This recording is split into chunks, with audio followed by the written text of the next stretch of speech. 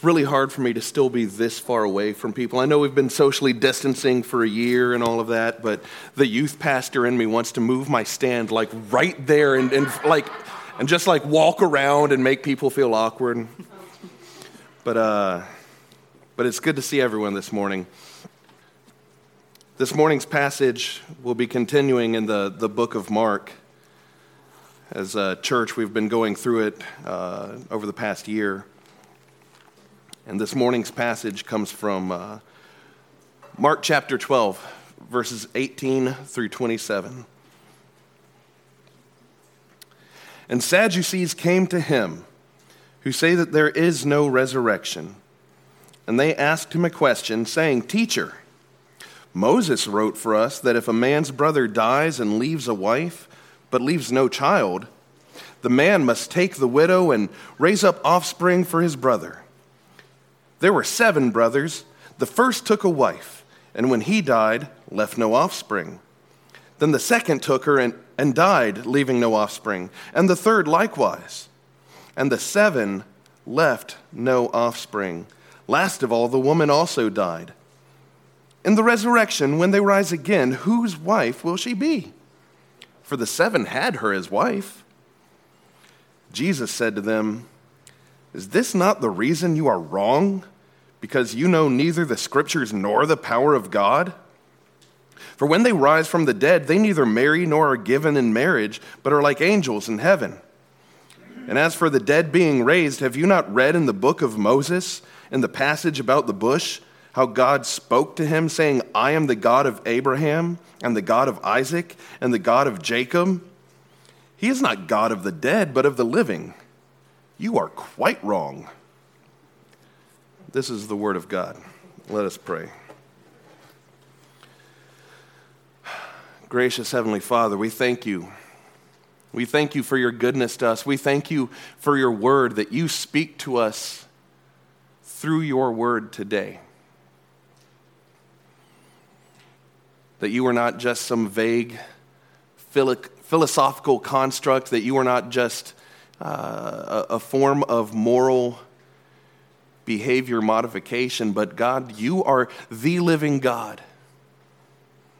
That you are living and active and moving today. And God, we pray that in this time that you would move in this place, that you would pour out your Spirit in this place, that you would speak through the power of your word, that you would speak through me, that you would use me as your servant to communicate the gospel of Jesus Christ.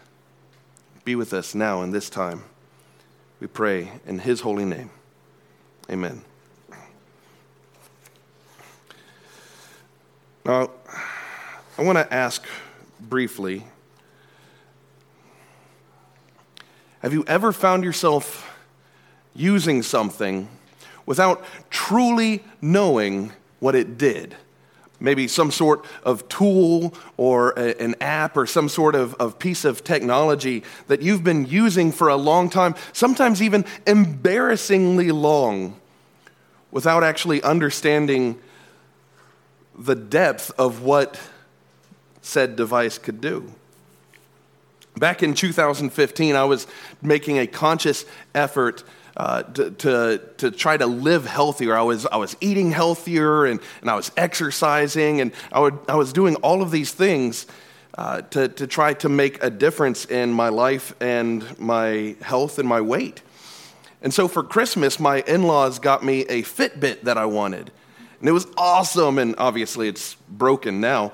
But it was great because it didn't just track your steps, but it also kept track of your heart rate, and it would monitor your rate of sleep, like how long you would stay asleep or how many times you woke up during the night. And it was wonderful, but I learned just enough about it to use the basic functions. It was little more than a fancy watch until the fall of 2018. 2.5 years later, a coworker of mine showed me that I could connect it to my phone so I could read text messages right there on my watch. Now, granted, that's nothing life-changing or mind-blowing, but it was a little form of convenience that I never learned just because I never took the time to actually read the instructions to find out all the things my watch could do. I was wearing this watch for 2.5 years without knowing this basic function for convenience. Now, this is a pale comparison, but this is how the Sadducees understood and approached Scripture. They studied portions of the Old Testament, or what we know as the Old Testament, and so they had this basic knowledge of the God of Israel, but they lacked the depth and the richness of the knowledge of knowing the covenantal nature of this amazing God. And so they come to Jesus with this question. And yet, instead of indulging their question and kind of playing their little game, he corrects them. And he confronts them saying, you are focusing on the wrong things. In fact, I would say for us today, this passage is a reminder that Christians are called to live with a covenantal mindset. That you and I are called to live in a way that the covenant that God has instituted should direct our lives. Not just your church life, where you go to church and the way that you worship, the songs that you sing at church, things like that, but that understanding the covenant relationship that you are in with the Lord of creation should affect every area of your life. And as we walk through this passage, there are 3 areas in particular that I want to examine. First, we'll look at verses 18 through 23 as a reminder to check your motivation. So as you're trying to figure out this covenant mindset, check your motivation in verses 18 through 23. Secondly, in verses 24 through 27, a reminder to check your foundation. The things that you're building your theology upon. Check your foundation in verses 24 through 27. And lastly, focusing in on verses 26 and 27, a reminder to check your focus. So this passage is going to remind us to check your motivation, check your foundation, and check your focus. Now, the first thing that we see in this passage is that the Sadducees are trying to set up this trap, almost like a philosophical, theological question that they're trying to corner Jesus. And so they're walking up to him with negative intentions. They're not actually trying to learn anything here. They're not actually trying to engage in discussion. They're trying to trick him and to trap him. And this serves as a reminder for you and I today. Check your motivation. From the very beginning, the text alerts us that something is up here, because it says that Sadducees came to him who say that there is no resurrection. Now, we often forget this in our cultural mindset because we're so removed from this time in church history. But there was actually a fierce rivalry between the Pharisees and the Sadducees. The Pharisees were kind of like the layperson's scholar. They embraced all of the Torah, the law and the writings and the prophets, and they believed that an obedient spiritual life, good behavior, would lead to holy faithfulness. And that type of approach appealed to the Jewish people. Now the Sadducees were different because they were more descendants of the high priest. This was an aristocratic group, and they were often highly disliked among the Jewish people. They interpreted the Pentateuch, the first 5 books of what we call the Old Testament, and they would often ignore completely the writings and the prophets of our Old Testament. They refused to accept the spiritual aspects of what had happened or what is recorded in Scripture. if we were to put this in today's cultural terms, and this is a loose comparison, but the Pharisees would be like one of those YouTubers with like 7 million followers that have this nice sounding theology of faithful obedience, but it's actually just a mask for a works-based salvation. Whereas the Sadducees would be priests coming from like lifelong families of career politicians who look down on anyone that is not King James only. It's a loose comparison, but if we could try to understand these groups in today's terms, that's the kind of background that they're bringing. And so these Sadducees walk up, these Sadducees who say that there is no resurrection, and they try to trip Jesus up. They try to catch him. Like, Jesus, well, Moses said, and they go back to the law of the Old Testament of carrying on a family line, that if a husband died before having any offspring, it is the role of the brother of the deceased husband to marry the wife and to have children so as to carry on the family name. And so they're trying to set up this trap. Is Jesus going to ignore what Moses said and thus refute him as a proper teacher? Or is Jesus going to say, well, all of them are her husband, and so trap him in some sort of, interpreting scripture as polygamy or possible incest? They're trying to set up this, what they believe is this theological trap to disprove Jesus. They're not asking to learn. There's no humility in the question that they're bringing. In fact, these are the scoffers that we're warned about in Psalm 1. Blessed is the man who walks not in the counsel of the wicked, nor stands in the way of sinners, nor sits in the seat of scoffers. But his delight is in the law of the Lord, and on his law he meditates day and night. These Sadducees are not like Peter and the disciples when the storm is raging and they see Jesus walking on the sea, and they fearfully cry out, Lord, is that you? And Jesus says, come on out, walk out here with me. They were asking out of their fear, but there was a humility behind it. They're not even like Thomas when he doubted the resurrection of Jesus, and he said, well, I'm not going to be able to believe until I can see the holes in his hands and in his side. And then when Jesus shows up, says, come and see, touch and feel. And Thomas humbly admits in the resurrection of the Lord Jesus Christ. These aren't believers wrestling with deep struggles and wondering how can a loving God exist when there's death and sin in the world. They're not wrestling with deep theological questions like this. This is the equivalent of the childish argument, like when you're in middle school and someone finds out that you're a believer, and so they're trying to trip you up. They're like, well, could God make a rock so big that even he can't pick it up? Like, this is the level of the argument that they're bringing to Jesus here.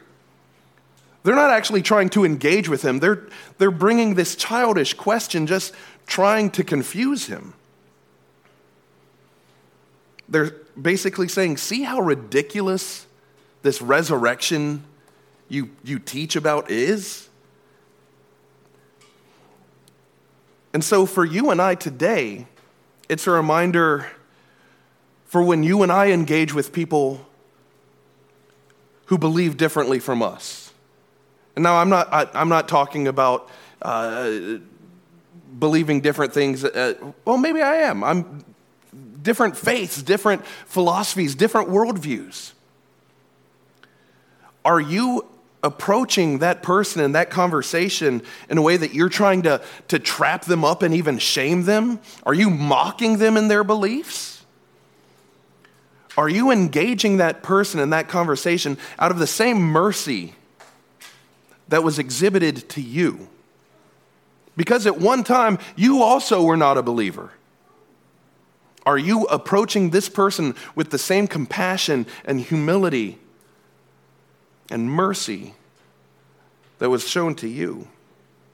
In fact, I would even say that if you find yourself saying things like, only an idiot would believe fill in the blank, and I admit I've found myself saying that, and I've had to repent. If you find yourself saying, well, no real Christian would ever, I think we saw a lot of that last year during the election season. No real Christian would ever vote for fill in the blank.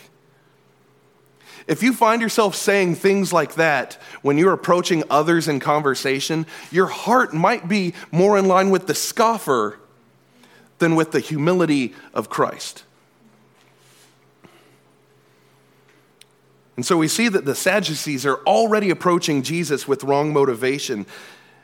And yet his response is a reminder to check your foundation. Look at Jesus' response. He doesn't give them a parable, like a teachable moment. This isn't a gentle rebuke. He says, you guys are playing wrong. This is for whatever faults you might have with The Last Jedi. It gave us one of the greatest quotes that belongs to Luke Skywalker. Amazing. Every word of what you just said is wrong. This is what Jesus is saying to them right now. Every word that you just said is wrong. Is this not the reason you are wrong? Because you know neither the scriptures nor the power of God? For when they rise from the dead, they neither marry nor are given in marriage, but are like angels in heaven. And as for the dead being raised, have you not read in the book of Moses, in the passage about the bush, how God spoke to him saying, I am the God of Abraham and the God of Isaac and the God of Jacob? He is not the God of the dead, but of the living. You are quite wrong.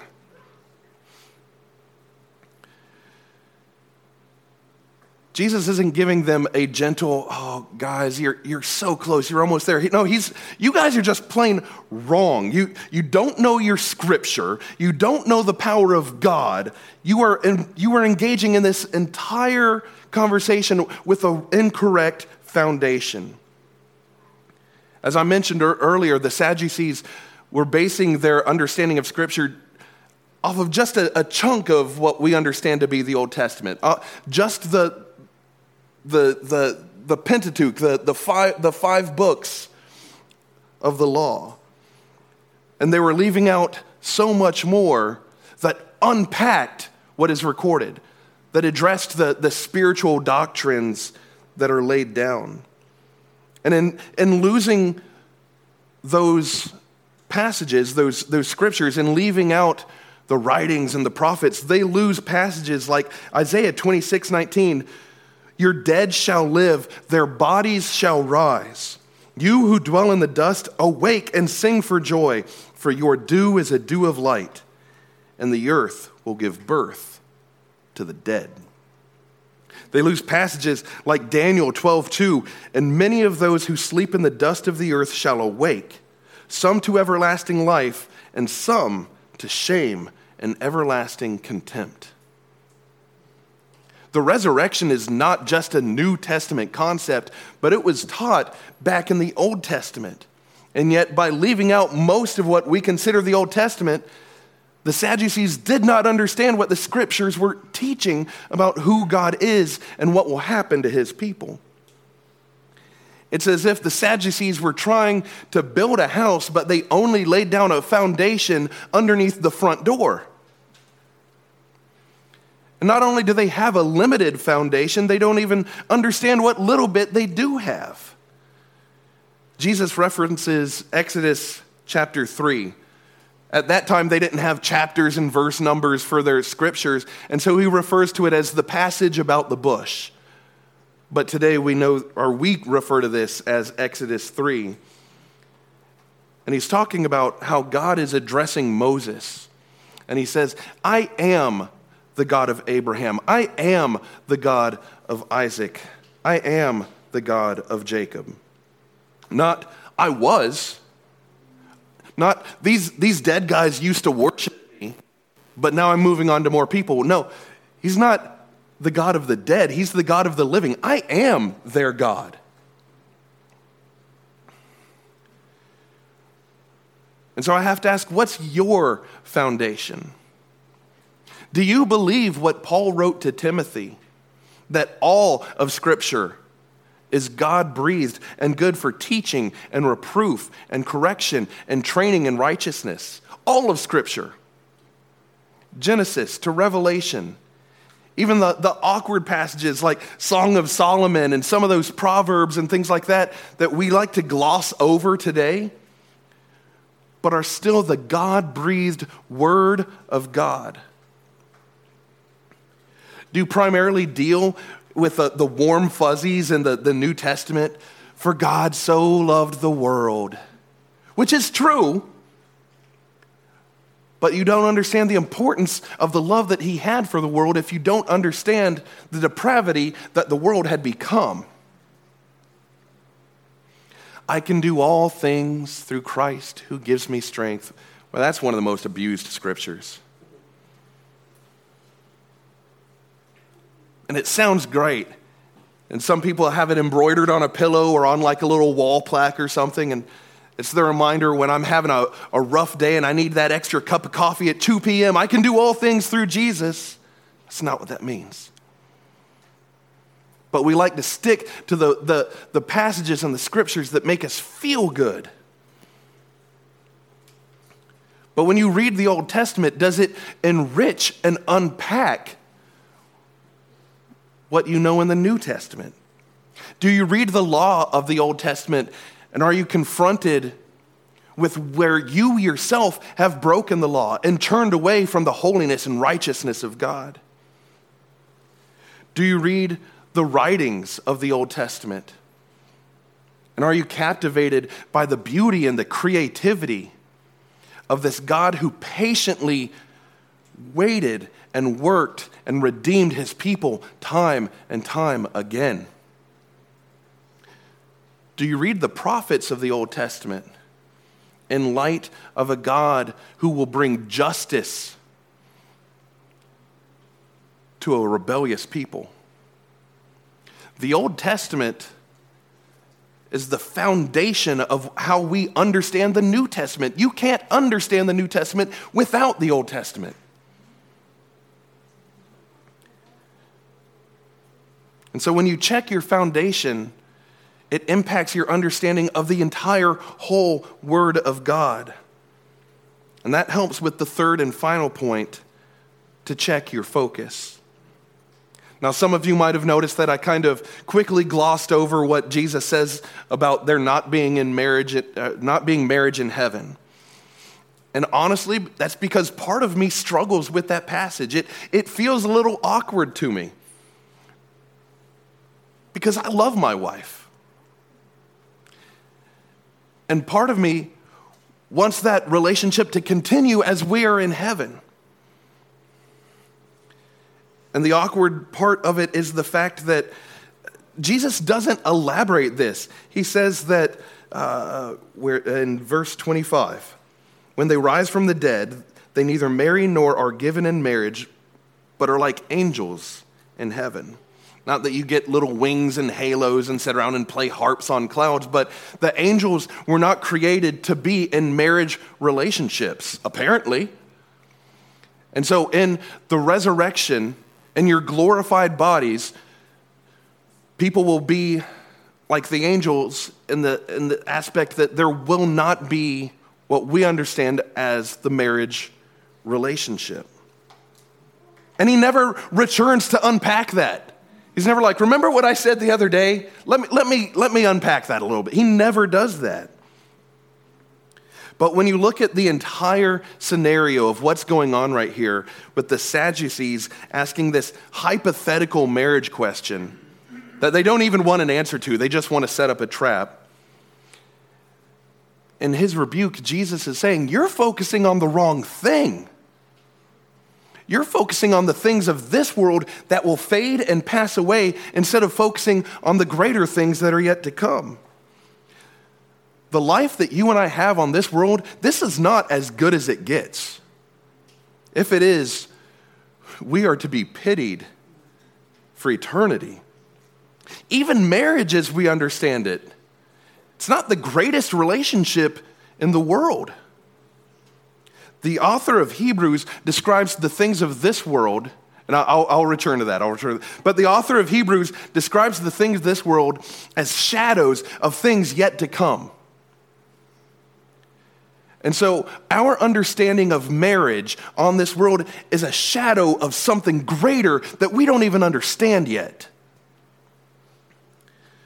Paul writes in Ephesians, specifically to husbands and wives in Ephesians 5, and he uses marriage to help believers understand the relationship to Christ. Wives, submit to your husbands as the church submits to Christ. Husbands, love your wives as Christ has loved the church. Notice the order. He does not say that Jesus loves the church the way that husbands love their wives. He doesn't say that the church submits to Jesus the way that wives submit to their husbands. He uses what we understand in this world to unpack the greater picture of our relationship to Jesus. And so when Jesus returns, or when Jesus focuses in verses 26 and 27 on the God of the covenant, I am the God of Abraham and the God of Isaac and the God of Jacob. He's not the God of the dead, but of the living. That's a reminder that our focus as believers is not to be on the things of this world, but on the covenantal God. This God who spoke reality itself into existence. This God that even when Adam and Eve, the very first people, disobeyed, he still provided for them. The same God who instituted his covenant with his people, in spite of a rebellious people that would turn away from that covenant time again and again and again.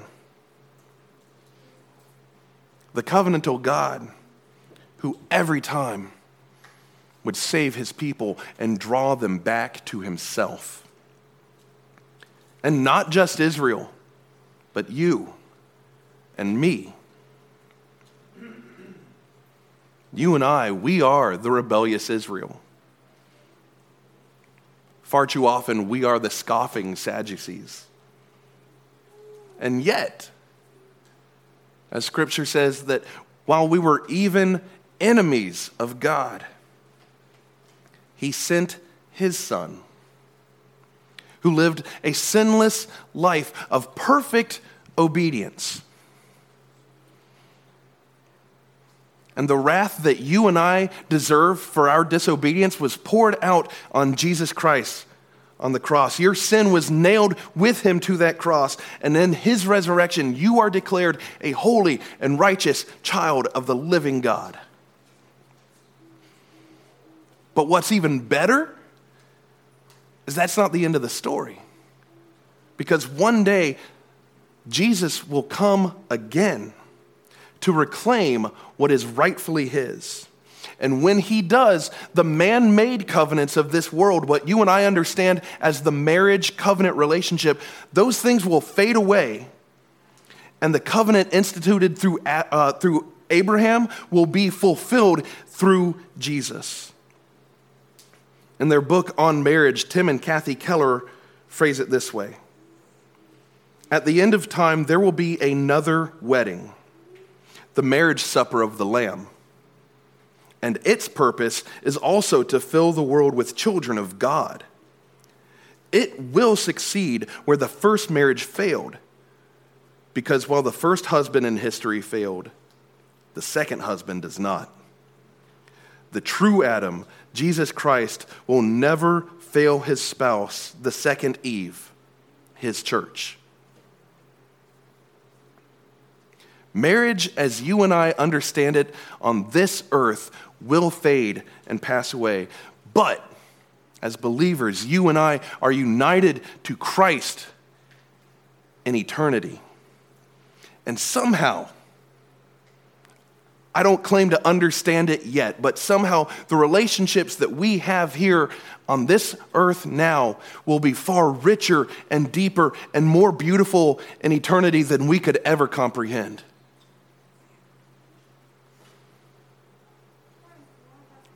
But that only comes by shifting your focus from the things of this world to the next. Are the things of this world good? Of course. Marriage is good. Relationships are good. But it's a shadow of a greater glory yet to come. And so as you head out this week, what mindset are you going to live in? Will you be a modern Sadducee, scoffing at those who are different from you? Or will you extend the same mercy to others that Christ has shown to you? Is your foundation on just the scriptures that fit your particular worldview, that give you the warm fuzzies and that sound nice like in an Instagram post or on a wall plaque? Or will your foundation be formed on the entire God-breathed word, fit for teaching and reproof and correction and training in righteousness? And lastly, will your focus be on to cling to the things of this world that will one day fade and pass away, the fleeting pleasures of this world that will not last? Or will your focus be on the covenantal God who calls you his beloved and will one day come back for you? What mindset will you live in? Let us pray. Gracious Heavenly Father, Lord, we confess that far too often we are the scoffers. We are the mockers. And that we have sadly far too often forgotten the mercy and compassion that you have shown to us. Lord, we confess these things and we ask that you would remind us of the grace that you have shown us in Jesus Christ. Lord, remind us that our understanding of who he is based on the entirety of your word. That you have given us what we call our Old and New Testaments as a way to reveal who you are and show us the beauty of who Jesus Christ is. And so, Lord, help us to shift our focus and remember that the things of this world will one day pass away, but the glory of the risen Lord Jesus Christ endures forever. And by his death and by his resurrection, we are made yours. That we will one day be resurrected and united with Christ in glory for eternity. Let our hope not be in the passing things of this current world. Let us be good stewards of what we have. Let us enjoy the things that we have. But let us keep our focus on the greater things yet to come.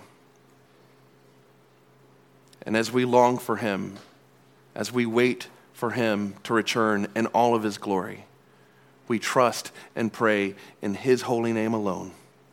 Amen.